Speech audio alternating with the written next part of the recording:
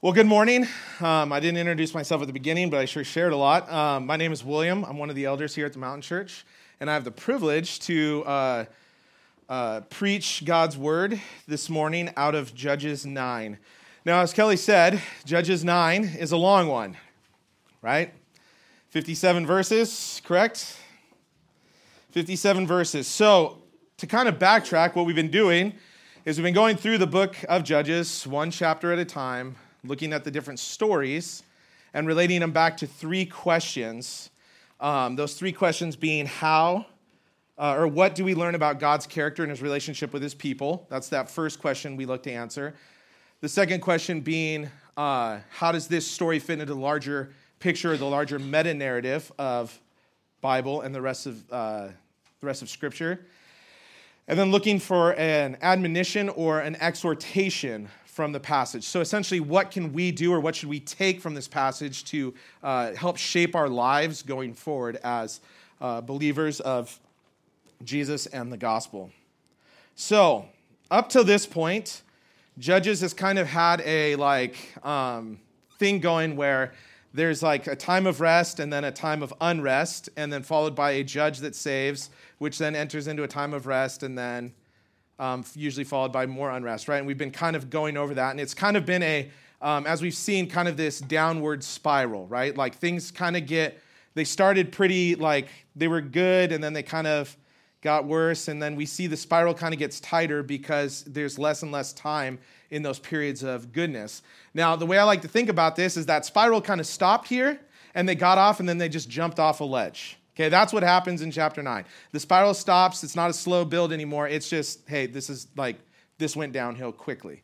Okay, so what we're going to do is we're going to dive into chapter 9. So if you guys could all turn to Judges chapter 9. If you guys aren't there yet, I'll give you a few seconds. Judges chapter 9. So hopefully if you have been listening online or here on Sunday mornings, you will know that we've just gotten done with the story of Gideon, right? So we learned about Gideon, and then at the end of the story of Gideon, Gideon dies, and he was kind of like acting like a king, but even though he said he wasn't going to be king, he took silver the earrings from different people, and so he was kind of acting like a king, but he said he didn't want to be king. So there was kind of that contradiction. Then he dies, and that's where we pick up, okay? And it doesn't really tell us how much time happens in between Gideon's story and the story of Abimelech. Okay, it doesn't really tell us how much time, and usually if it doesn't tell you how much time, it kind of just infers that it's just a continuation of the story, that it's just going to keep going. So we have to assume this is pretty close to when Gideon passed away, right? So let's go ahead and dive in.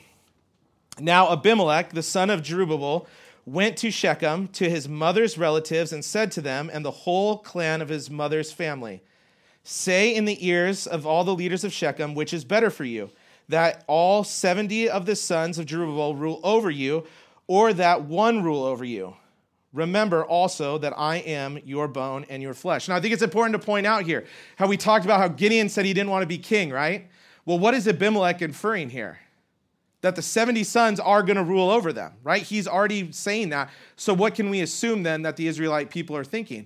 They are honestly, even though Gideon has said, I don't want to be king, he was acting like a king, so then we can see that Abimelech is already talking to the people, hey, just so you know, in lineage, these 70 people are going to be king over you. So is it better that these 70 people rule over you or just one person? So he's making a play on emotion. What's better, right? And he was kind of getting at this idea that 70 people would be pulling in 70 different directions. There'd be a lot of different things that you had to try and follow along with. You'd be probably paying taxes to a lot of different people. So he's trying to point out that this is not necessarily a good way. So I think it's just one. And then he makes a really interesting play. His last play that he wants to kind of grasp power is he says, what? I'm your family. I'm your family. So in his mind, family is more important than anything else, right? God's providence, God's sovereignty, any of that kind of stuff. Make me king because for nothing else, I am your family. Now remember, Abimelech, what he is he's the son of Gideon's concubine. So he wasn't he wasn't the son of one of Gideon's wives, right? Not even like a secondary wife or a tertiary wife. He was one of the sons of the concubines. So that's why it says he went to his mother's family, right? Not to Gideon's family. He went to his mother's family to start pulling this out. So you can kind of see where this like separation is already being pulled at, right? So, all right. Second piece I want to point out is that they are in Shechem. Shechem is a very important place. If you know, or if you've read any of the Old Testament, you will see that Shechem is important. Now, where is it important? Well, first thing we want to talk about is in Deuteronomy 27. Or actually, I'm going to go even further back. Let's go back to Genesis 34. In Genesis 34, Jacob had entered into an agreement with its inhabitants because there's a pretty gruesome story that I'm not going to recap that happens in Genesis 34 where they enter into an agreement. Jacob's sons do some pretty terrible things because some terrible things had happened to them, and it was kind of just this bitter war. So they were supposed to be some sort of a covenant or an agreement with them made so that they would be essentially brought into the inheritance of the Israelite people. Okay, so we understand it was set up there. Then we hear about it again in Deuteronomy 27 when it says we hear about the two mounts that are on each side of the city. So there's the mount which they Gerizim, which is like the blessings mount. There was like these blessings that were read to the people of Israel, and then on the other side there was Mount Ebal, where the curses were read. Right. So you have these two factions of the Israelites standing opposite each other. And these two mounts overlooked the city, and they were like a natural amphitheater, and they just like started talking, like they showed like the Mosaic law, what the laws were, and then what would happen, right? That there would be blessings if you followed and curses if you didn't, right? So, and this happened over the city of Shechem. So this city was pretty important. The last two things that we see is Joshua uses the city of Shechem as well. He renews the Mosaic covenant with them in Joshua 8. And then hopefully you guys, some of you remember back to when we covered Judges 1. And when we covered Judges 1, we left off with Joshua giving the people of Israel a charge, right? He says, you guys have the land now. Here is your inheritance. It is your turn now. You have to decide, are you going to follow the Lord or are you not? Right? And the people of Israel say, we are going to follow the Lord. And then he says, great. And like gives them essentially that reminder of the covenant that there will be what it will look like to follow God. And if not, that there will be consequences for that. And he lays that out over Shechem, right? So we're in that city. So you can see there's a lot of history here. And so to start this rebellion, essentially, in the city of Shechem seems very fitting, right? That this would be a key place where it would start. All right. So let's keep going. And his mother's relatives spoke all these words on behalf of the ears of all the leaders of Shechem, and their hearts inclined to follow Abimelech, for they said, he is our brother. So they bought into the family tie, right? So now they're going to follow him. So they decide that this is good.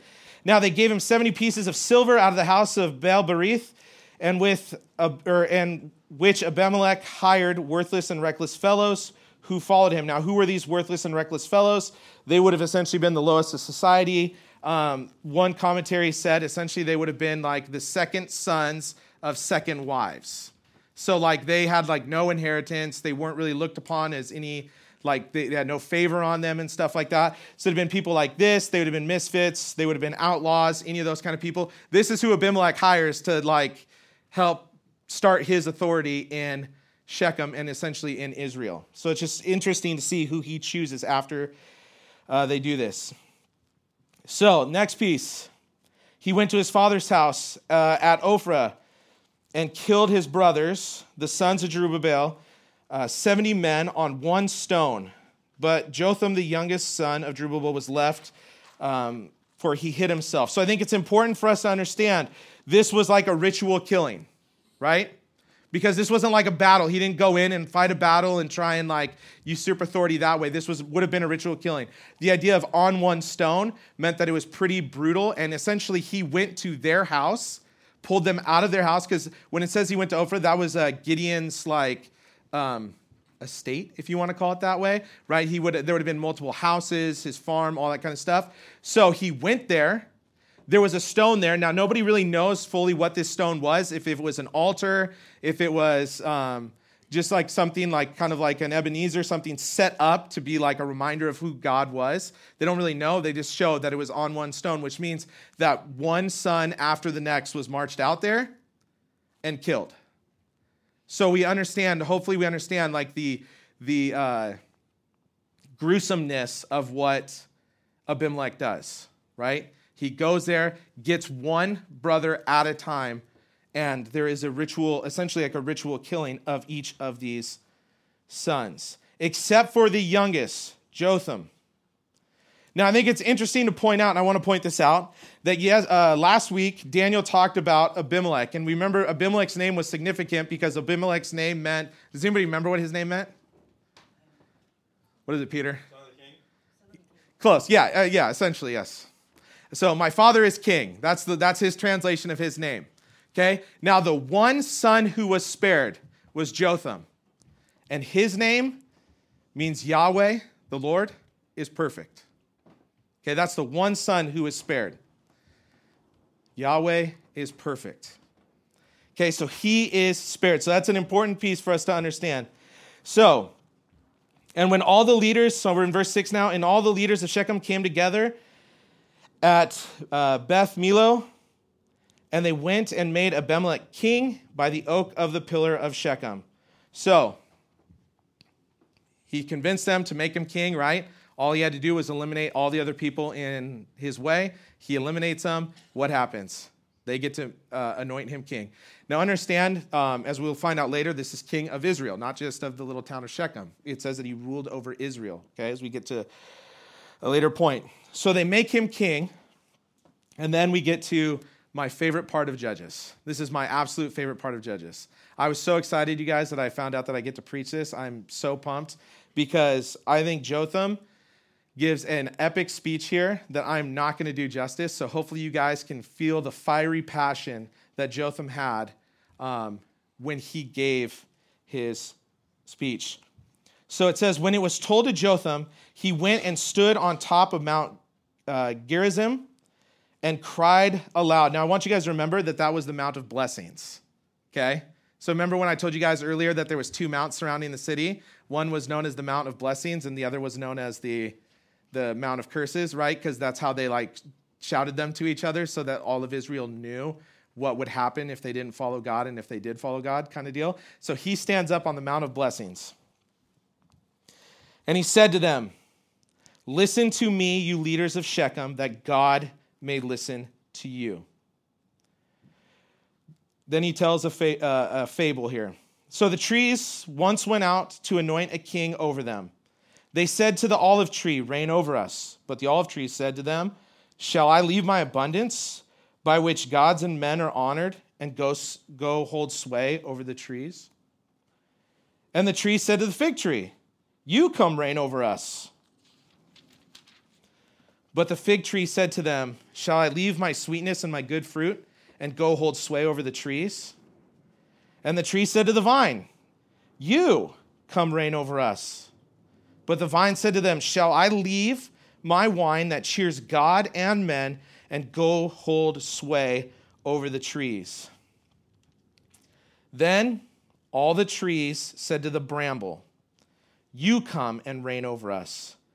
The bramble said to the trees, if it is in good faith you are anointing me king over you, then come and take refuge in my shade. But if not, let fire come out of the bramble and devour the cedars of Lebanon. So this fable, what is he trying to get across in here? Trees, bushes, vines, what's he getting at here, right? Because Abimelech was just made king. How does this tie in? Well, there's some important things to pull from here. What we need to know first is that the people of Shechem are the trees, okay? They're the trees. They're the trees in this fable. And what we have here is we have the trees going to three different things, right? We have them going to first the olives, right? The olive tree, so we'll have the olive tree, then we have the fig tree, and then we have the vine, right? All three of these things were important resources in that area. So if for Israel, they would have been really important things. Olive oil. What was olive oil used for? It was used for a ton of things, right? Anointing, first of all, but then second of all, just for cooking. It was used in medication. It was used as a lubricant. I mean, there was so many things that olive oil was used for at the time, so it was a very important resource for them, right? And he's saying that the trees went to that resource and said, be king over us, and that resource turned them down. Now, some people equate these three resources to three different people in Judges, Gideon, Deborah, and Othniel, but I'm not necessarily convinced that that's what it is. But essentially what this passage is trying to get across is that the people of Israel had kind of been looking for a king and kind of telling people to go through, and we have these, like what we hope to see is that there's been a lot of people who may have been kind of more worthy to be king that all stepped back and said, no, right? I want to be king. It's not good for us. It's probably not the best thing for us. God should be leading us. We should step back, and that's what Jotham is trying to get at here. And then the last one that he gets to is bramble. Bramble. Now, what's interesting here is it's really like a really interesting picture to be painted here, because hopefully you guys know bramble is just kind of like stuff that's maybe like about this tall, right? It's in this case, it would be like a really dry, like bush, a weed. I kind of think of like tumbleweed in the old Western movies, right? That just kind of like blows around. It's really just not a good thing. It was useless. It provided nothing. What's interesting here is that the bramble, what does the bramble say here? It says, if in good faith you are anointing me, then come and take refuge in my shade. A tree is not going to get shade from bramble. It's just not going to happen, right? And what's interesting is the language that he chooses to use as well when he says, let the fire come out of the bramble and devour the cedars of Lebanon. If there was one thing bramble was known for, it was for starting fires. That's how people knew it, right? If you had bramble around your crops, you kind of like cleared them out because it would start a fire if it got too close to you or to your crops and you didn't want them destroyed, so you made sure that was gone. So he's pointing out in this fable that they decided to go to the bramble and ask that to rule over them and provide shade. So we can honestly see right here that Jotham is literally telling them, bad choice, right? You didn't do what was good. And even though he said if you acted in good faith, that was kind of just like being, like was kind of a facetious comment because he knows that that's not right, right? They didn't do what they were supposed to do. So, the next piece, verse 16. Now therefore, if you acted in good faith, and with integrity when you made Abimelech king, and if you have dealt well with Jerubbaal and his house, and have done to him as he deserved, for my father fought for you and risked his life and and delivered you from the hand of Midian, and you have risen up against my father's house this day, and have killed his sons, 70 men on one stone, and have made Abimelech the son of his female servant king over the leaders of Shechem, because he is your relative. If you then have acted in good faith and integrity with Jerubbaal and his house this day, then rejoice in Abimelech, and let him also rejoice in you. So what is he really saying here, right? Because he's asking them, right? He's kind of like laying out, like, if you guys acted in good faith, then great. Like, it's going. When I read this kind of reminded me of one of those parental speeches. I don't know if you guys ever got them, when you were sitting down to do your homework, and you did it, and you just did it quick, right? And you're like, I'm done. And so you went to show your parents, you're like, I'm done with my homework. And I don't know if you guys ever got this one. I didn't get it often, but I got it a couple times. I mean, if you're happy with that, if you're okay with that, if that's how you want your name to be known, I mean, if that's the quality of work you want your teacher to see, then okay, great. And you automatically know, what are they trying to tell you? It's not good enough. You need to do better on this. You're capable of better. You should view yourselves as higher, right? So what is Jotham doing here? He's trying to get them to see kind of what he said in the front end of his speech, that he wants, so that hopefully that they would hear him so that God would be able to hear them, right? So that he wants them to be able to maybe repent for what they have done and like giving them a chance to get back out of what they had already done. And he says this to them, right? And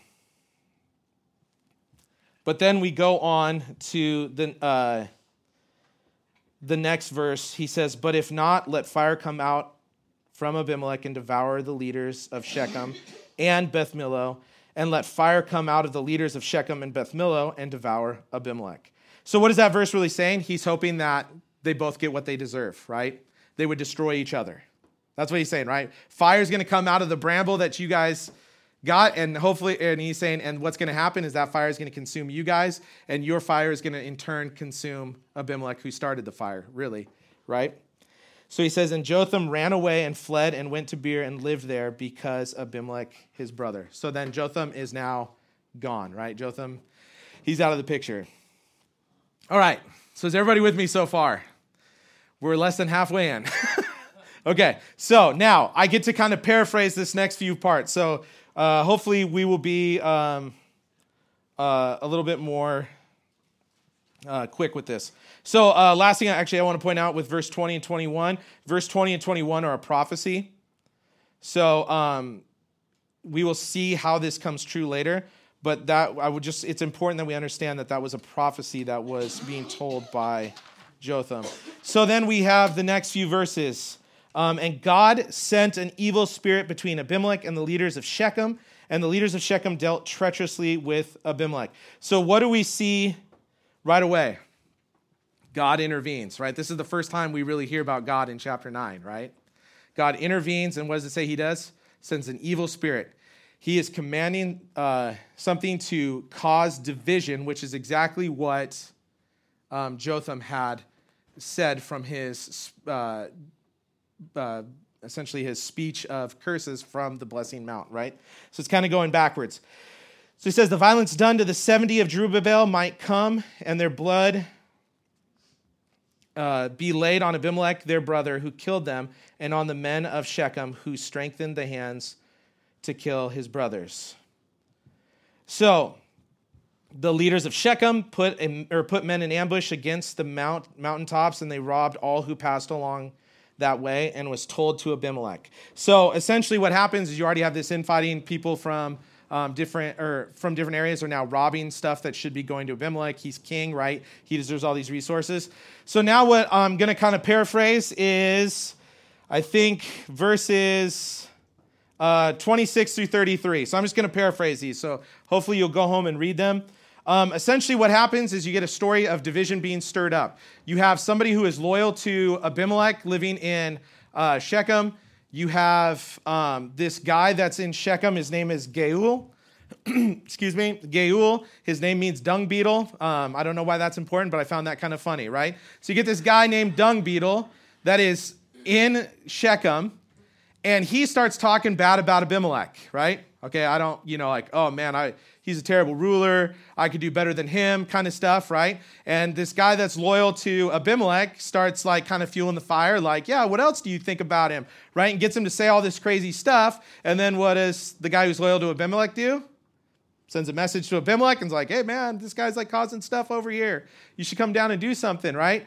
So what does Abimelech do? Comes down to fight him, right? And like you end up seeing that there's this kind of like crazy thing that happens. There's like a battle that goes on. And Abimelech comes in and essentially just destroys Shechem, right? And when I say destroys Shechem, I mean he kills everybody. It says he kills the leaders of Shechem. He kills essentially everyone in the town. And then not only does he kill them, he sows the ground with salt. What does it mean to sow the ground with salt? It means that like he wants this to be like a barren nothing. You can put salt on anything. If you ever put salt on a slug or on a plant, what happens to it? Dies, right? He covers the ground with salt so that the city of Shechem is what? Just wiped out. I don't want them anymore. They were talking bad about me. I don't like it. And he goes on, and so that's what he does. Now, in the process of wiping them out, there's a couple things that happen. First, he kind of wipes out this first wave of people that live in kind of the surrounding town, the areas in there. But then he goes to the tower where all of the, I don't know what you want to call them, like the leaders of Shechem would have been. And there's a couple interesting things that I think are important here. This is one of the things that we talked about is Abimelech didn't like his father's family, right? That's why he went to his mother's family to ask to lead. Abimelech essentially did not like his dad, did not like his dad's family, yet essentially ruled and looked just like his father did.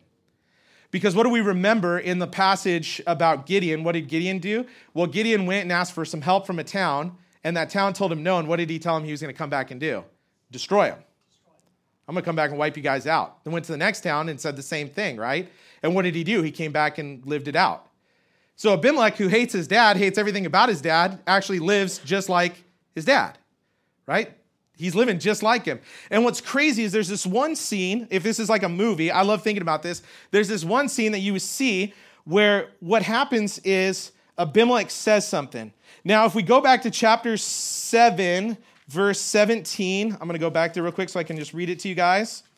So, verse 17, so Gideon is getting ready for his battle, right? And he divided the men, I'm going to start with 16. He divided the 300 men into 3 companies and put trumpets into the hands of all of them with empty jars, torches inside the jar. And he said to them, look at me and do likewise, right? That's what Gideon says, right?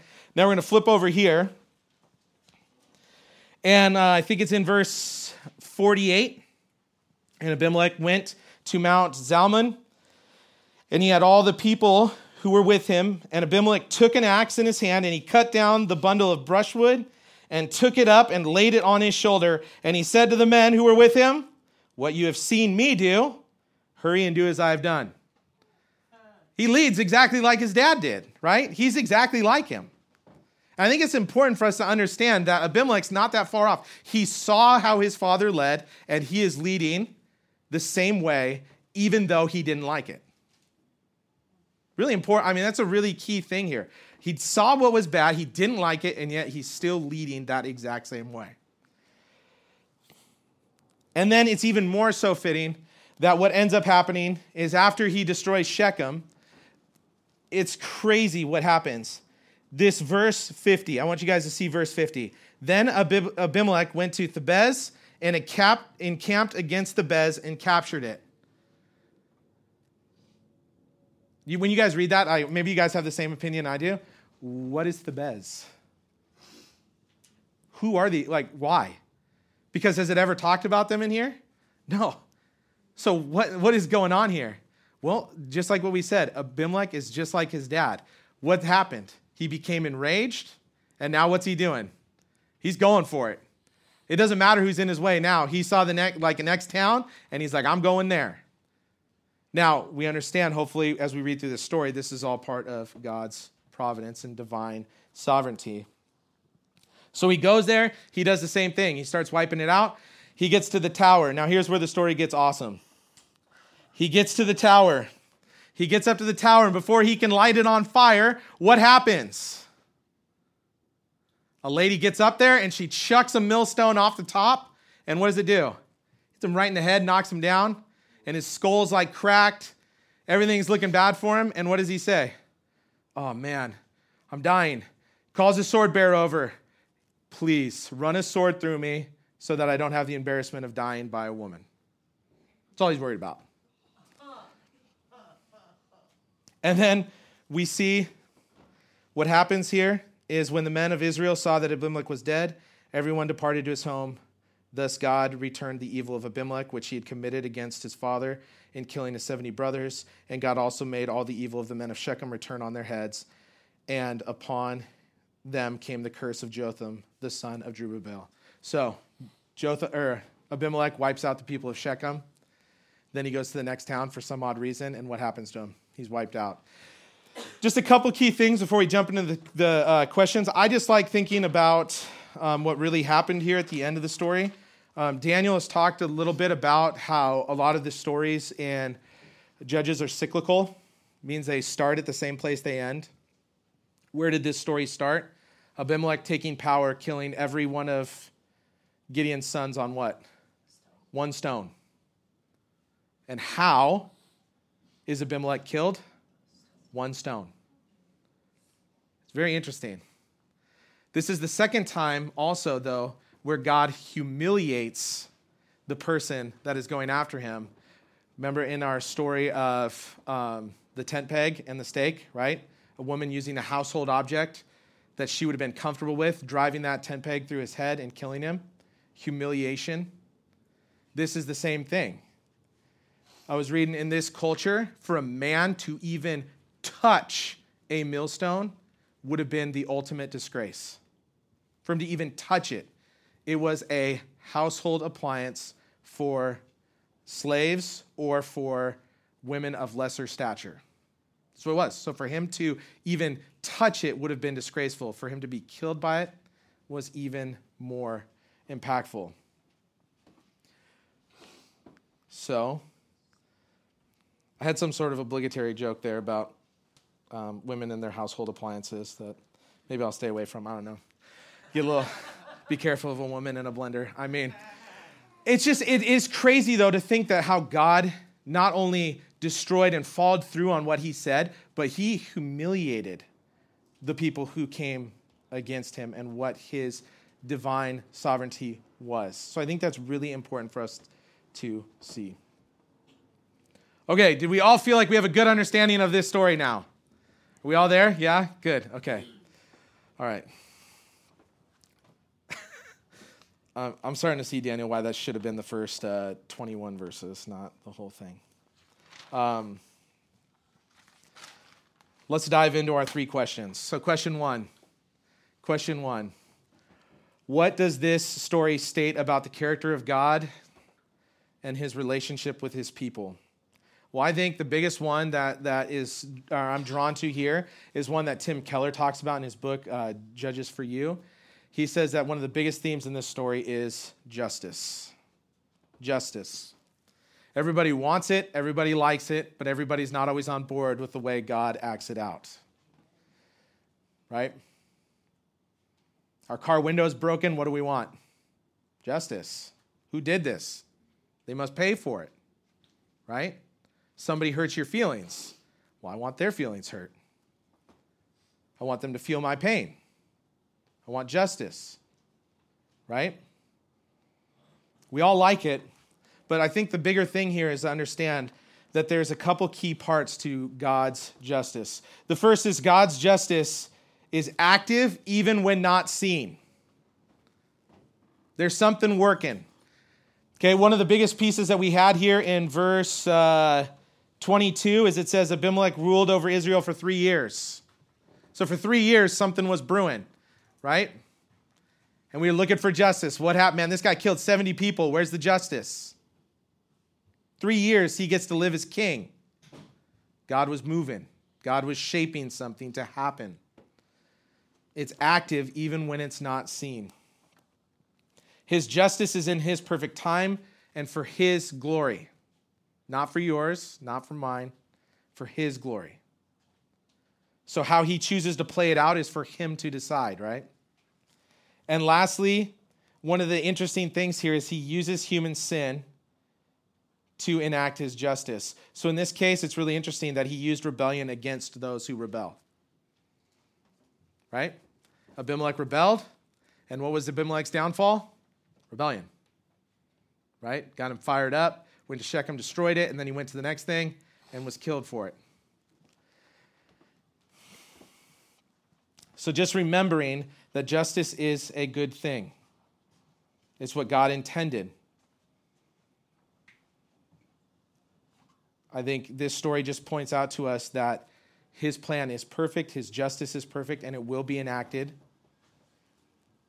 And it's not our job to decide when that happens. So I think we learned that about God in this story. I don't want to focus too much on that one because I want to go to question 2. Let's go to question 2.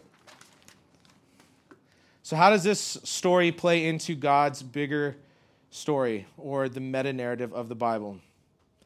So I think that this story again shows us why King Jesus is the only true king worth following. Now, I think Abimelech gets it right in one piece. There's one piece that Abimelech gets right. He says, "Isn't it better for one to rule over you?" Yeah. All right, Abimelech, you're right, dude. That's good. But it's not him, right? He got part of the message right, and we are better having King Jesus rule over us. But I think what's interesting is that Jesus preached a different message. What was Abimelech's message? Make me king because I'm what? I'm your blood, I'm your flesh, I'm your bone, right? What did Jesus come and say? I'm creating a new family, right? You can be part of my family. It doesn't matter that like our second cousins are related. None of that matters, right? I have a new kingdom at hand.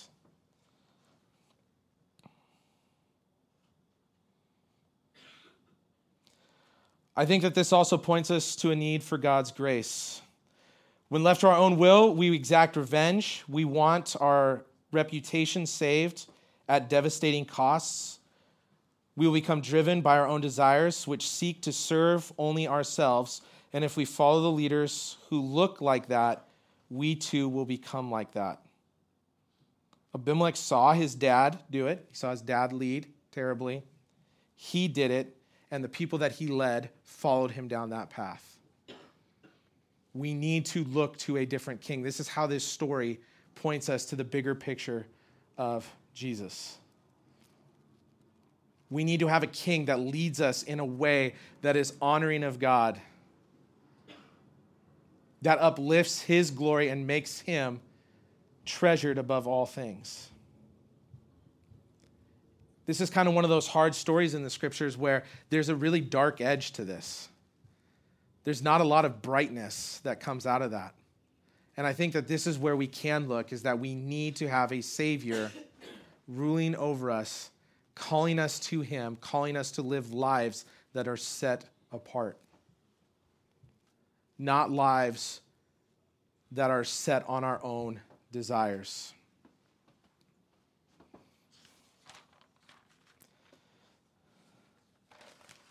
We see that God, in contrast, has been gracious. We see that where the difference is when God leads is that not only is his, what we talked about with his judgment, but his grace is also active when not seen. Right? Do we ask the right questions? I love in the explicit gospel, he asks such great questions, right? Why is a bridge allowed to collapse in a storm? How about we ask, how come every other bridge is allowed to stand? Right? God is gracious even when we don't see it. It is all in his grace is perfect, and it is for his glory and not our glory.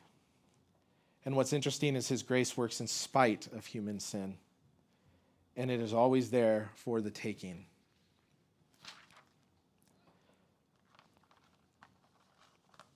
So then where I want to kind of focus the most on today is question 3.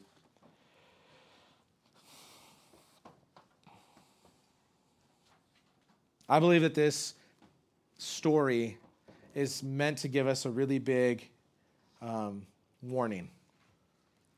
There's a big warning here. And I can't escape it. You guys, I'm going to tell you guys right now, I battled with this for 2 weeks. I battled with this for 2 weeks because I'm scared to death to talk of it. I really am.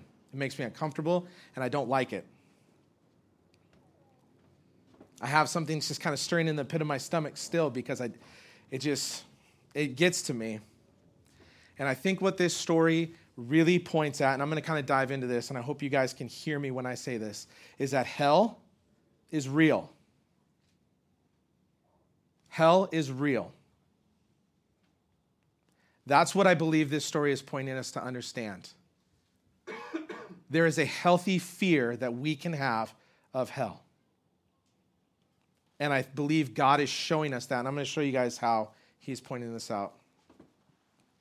The first thing we want to understand is that God's word is true and will come true. So this story shows us of the justice of God. His prophecy spoken by Jotham came true. And I believe his words are extremely clear. Jotham really gave a chance for the people of Shechem to see their transgressions. You know what is right and wrong in the sight of the Lord. He literally tells them, and he points it out to them, what you guys are doing is wrong. It's wrong. And you guys know it. And I'm going to say it to you so that you hear it. And his goal is, and he says that he wants them to be able to like what he was kind of getting at there is he's offering them a chance to hear their transgressions and hopefully repent of those. But he gives them a clear warning. He, with his closing, says that with choosing to do what is wrong, fire will consume you. It will consume you. And we see this played out. They chose to do what was wrong, and what happened? They were all destroyed because of it. They did not look at their transgressions and repent from them.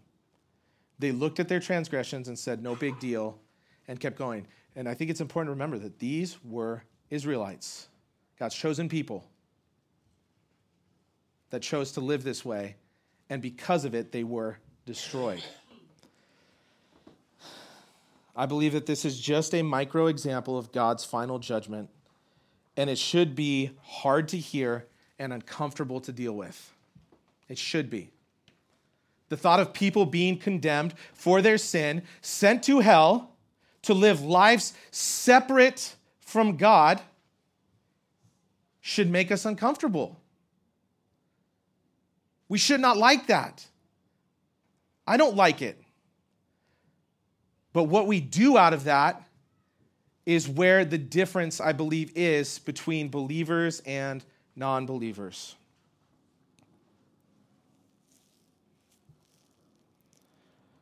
I want us to go ahead. If you have your Bible, can you guys turn to Matthew chapter 13? We're going to look at two different things in Matthew chapter 13.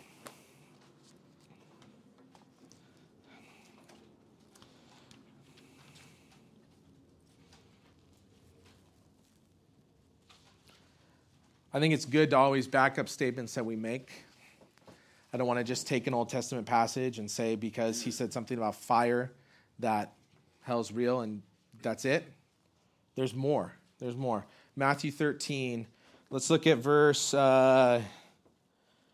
41. So the parable of the weeds are explained. Jesus is explaining this parable. If you need to read it, you can read it at another time. I just want to point this out.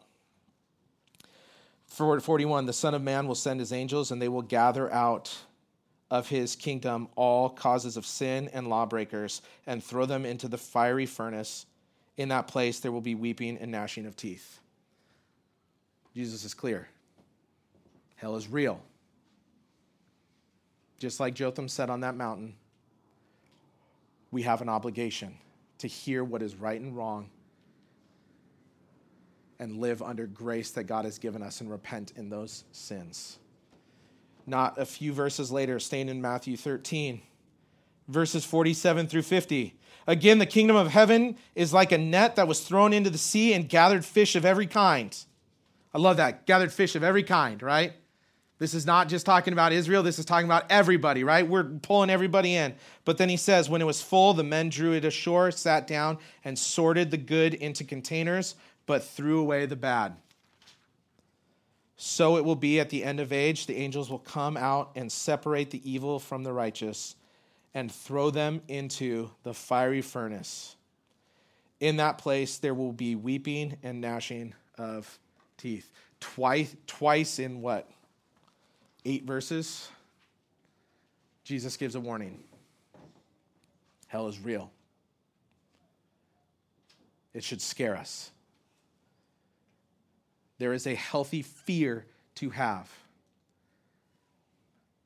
Now, I hope you guys can hear me when I say I'm not up here talking to one single one of you. I don't know where you are. I don't. And that's not my job to play. What I have a responsibility to do, though, is preach the text. And this is so clear to me. So what does this mean for us then? Hell is real. The idea of people being separated from God for eternity should scare us. Everything bad that we ever see is a micro example of what hell will be. Death, sickness, anger, pain. All of these things are just examples of what separation from Christ looks like. And God is so gracious that he gives people what they want. People who live lives apart from Jesus don't want him, and he gives them what they want. An eternal life apart from him.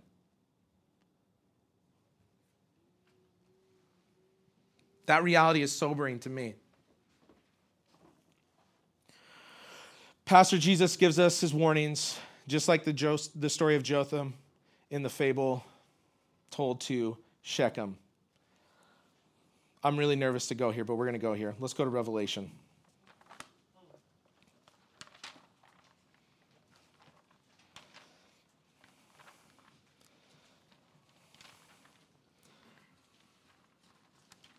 We'll see if Daniel lets me preach again after this. The story of Revelation starts out with some warnings. I like it. Pastor Jesus. Pastor Jesus is speaking here. And Pastor Jesus tells his servant John to write some things down. And what does Pastor Jesus start the book of Revelation with? He starts it with this crazy imagery about 7 lampstands representing 7 different churches and all this kind of stuff. We can read it later. But I want to point out a few things here, that there are some churches here. So starting in chapter 2, you see that most of you guys have Bibles that have headings, right? You see to the church in Ephesus, to the church in Smyrna. Do you guys see all those? I'm going to give you I'm just going to give you an example of some of these ones that he says. To those who compromise, who eat food sacrificed to idols, to practice sexual immorality, he tells them to repent. If not, I will come to you soon and wage war against them with the sword of my mouth. He's pretty clear, isn't he? There's right and wrong.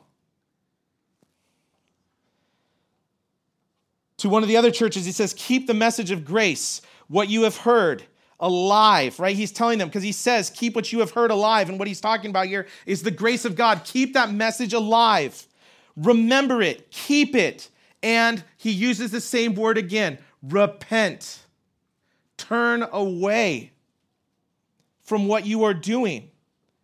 If you do not, I will come like a thief, and you will not know at what hour I will come against you. These are all warnings just like Jotham gave in this story, right? He's telling them, here's what's right and wrong. You know it, and there is a warning. Repent.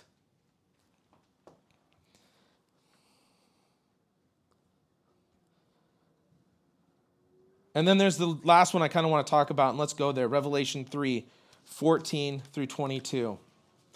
This one is the one that kind of scares me to death. This is the one I think that identifies the Church of America so well. He says to the church at Laodicea, and so this is his letter to the church of Laodicea. And to the angel of the church in Laodicea write, the words of the Amen and the faithful and true witness, the beginning of God's creation. I know your works. You are neither you're either cold nor hot. Would that you were either cold or hot. So because you are lukewarm and neither hot nor cold, I will spit you out of my mouth. For you say, I am rich, I have prospered, I need nothing, not realizing that you are wretched, pitiable, poor, blind, and naked. I counseled you to buy from me gold refined by fire, so that you may be rich, and white garments, so that you may clothe yourself, and shame of your nakedness may not be seen, and salve to anoint your eyes, so that you may see.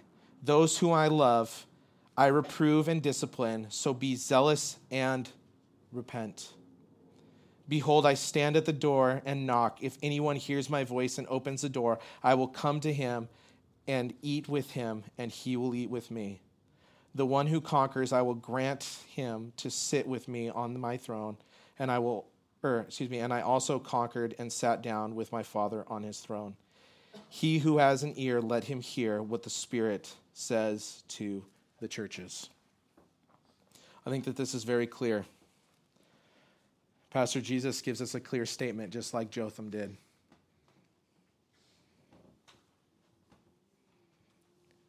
There is clearly a way to live for Christ. There is clearly a way that sets us apart. Now, the one thing that I kept taking from those things where Pastor Jesus went is he always used the word repent. So when he talks about repentance, what is he saying? He is saying, take a life and turn your life away from evil things. Not once, but continually. We never want to get to a place where we cheapen God's grace.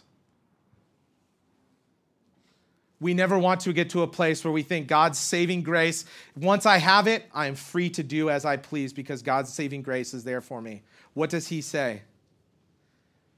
He says to the church in Ephesus, don't forget your first love, to love people. He says to the church of Pergamum, don't compromise. You're compromising. Don't do it.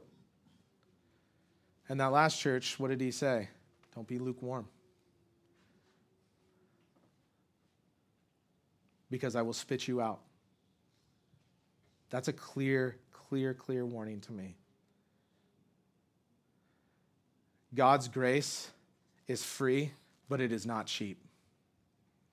It costs everything. Jesus' blood on the cross was everything. I don't think he's calling us to a life of lukewarmacy.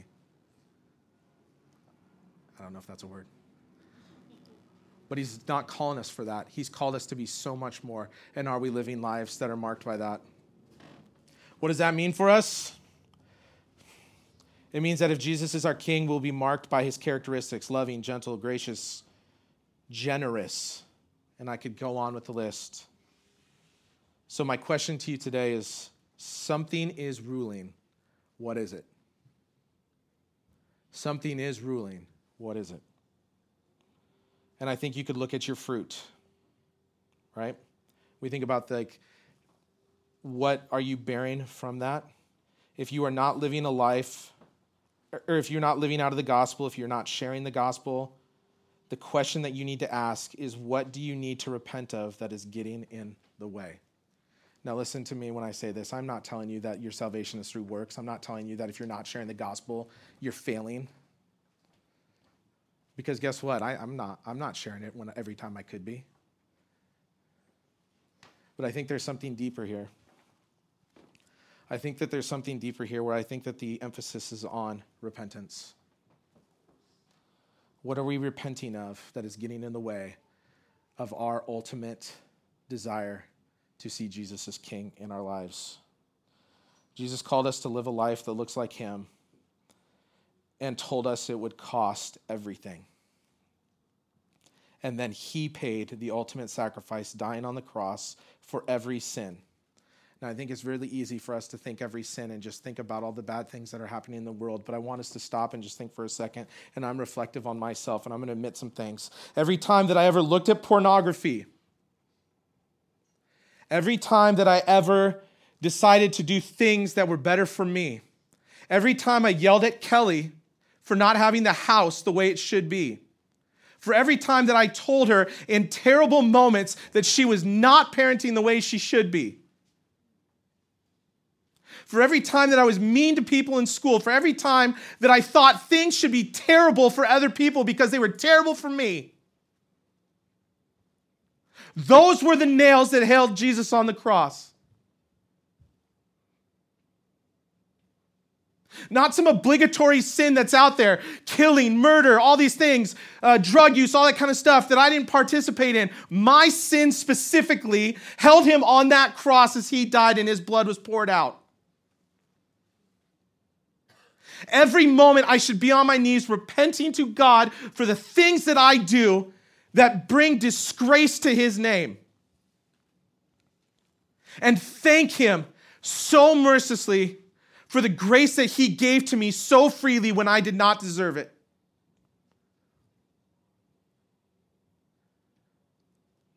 Because I don't. I still don't. Yet God gave me a gift. And out of that gift of grace, and seeing what it cost, and seeing how it paid for every failure that I ever had, should make me want to outpour verbally, emotionally, everything that I have to God, because without him, I am nothing but a sinful, wretched creature. And God called me as a saint. my heart should want to share that with everyone. I don't want to hold that in. That is the good news of the gospel, that he has asked us to share with the world. My friends, I don't live with that guilt of those sins. I live out of joy in the grace that Jesus has redeemed me from those sins. All of my sins came at a cost that I do not have to pay. Jesus is paying them. What a beautiful message we have to share with the world.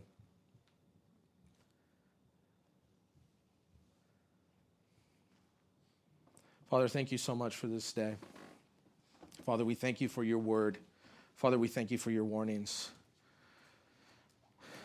Father, we pray that there is a balance of understanding that your justice and your judgment is coming. Father, in that weightiness of your justice and your judgment, needing to have atonement for our sins, something to pay the cost for our sins, and you taking that from us, Father, should lead us to understand just how valuable your grace is. Just how worthy the blood of Christ was shed for each and every single sin that everyone has committed, Father. You wore that for us. Father, words cannot express the gratitude we have for that. Father, anything I say from this point forward will fail in comparison to what you deserve. Father, let us have hearts that understand your grace is good. Father, you are a good God. You are a loving God. And everything is done for your glory. So, Father, let us live out of that. Let us live lives that are dedicated to your cause. Father, we love you and we thank you. We pray this in your name. Amen.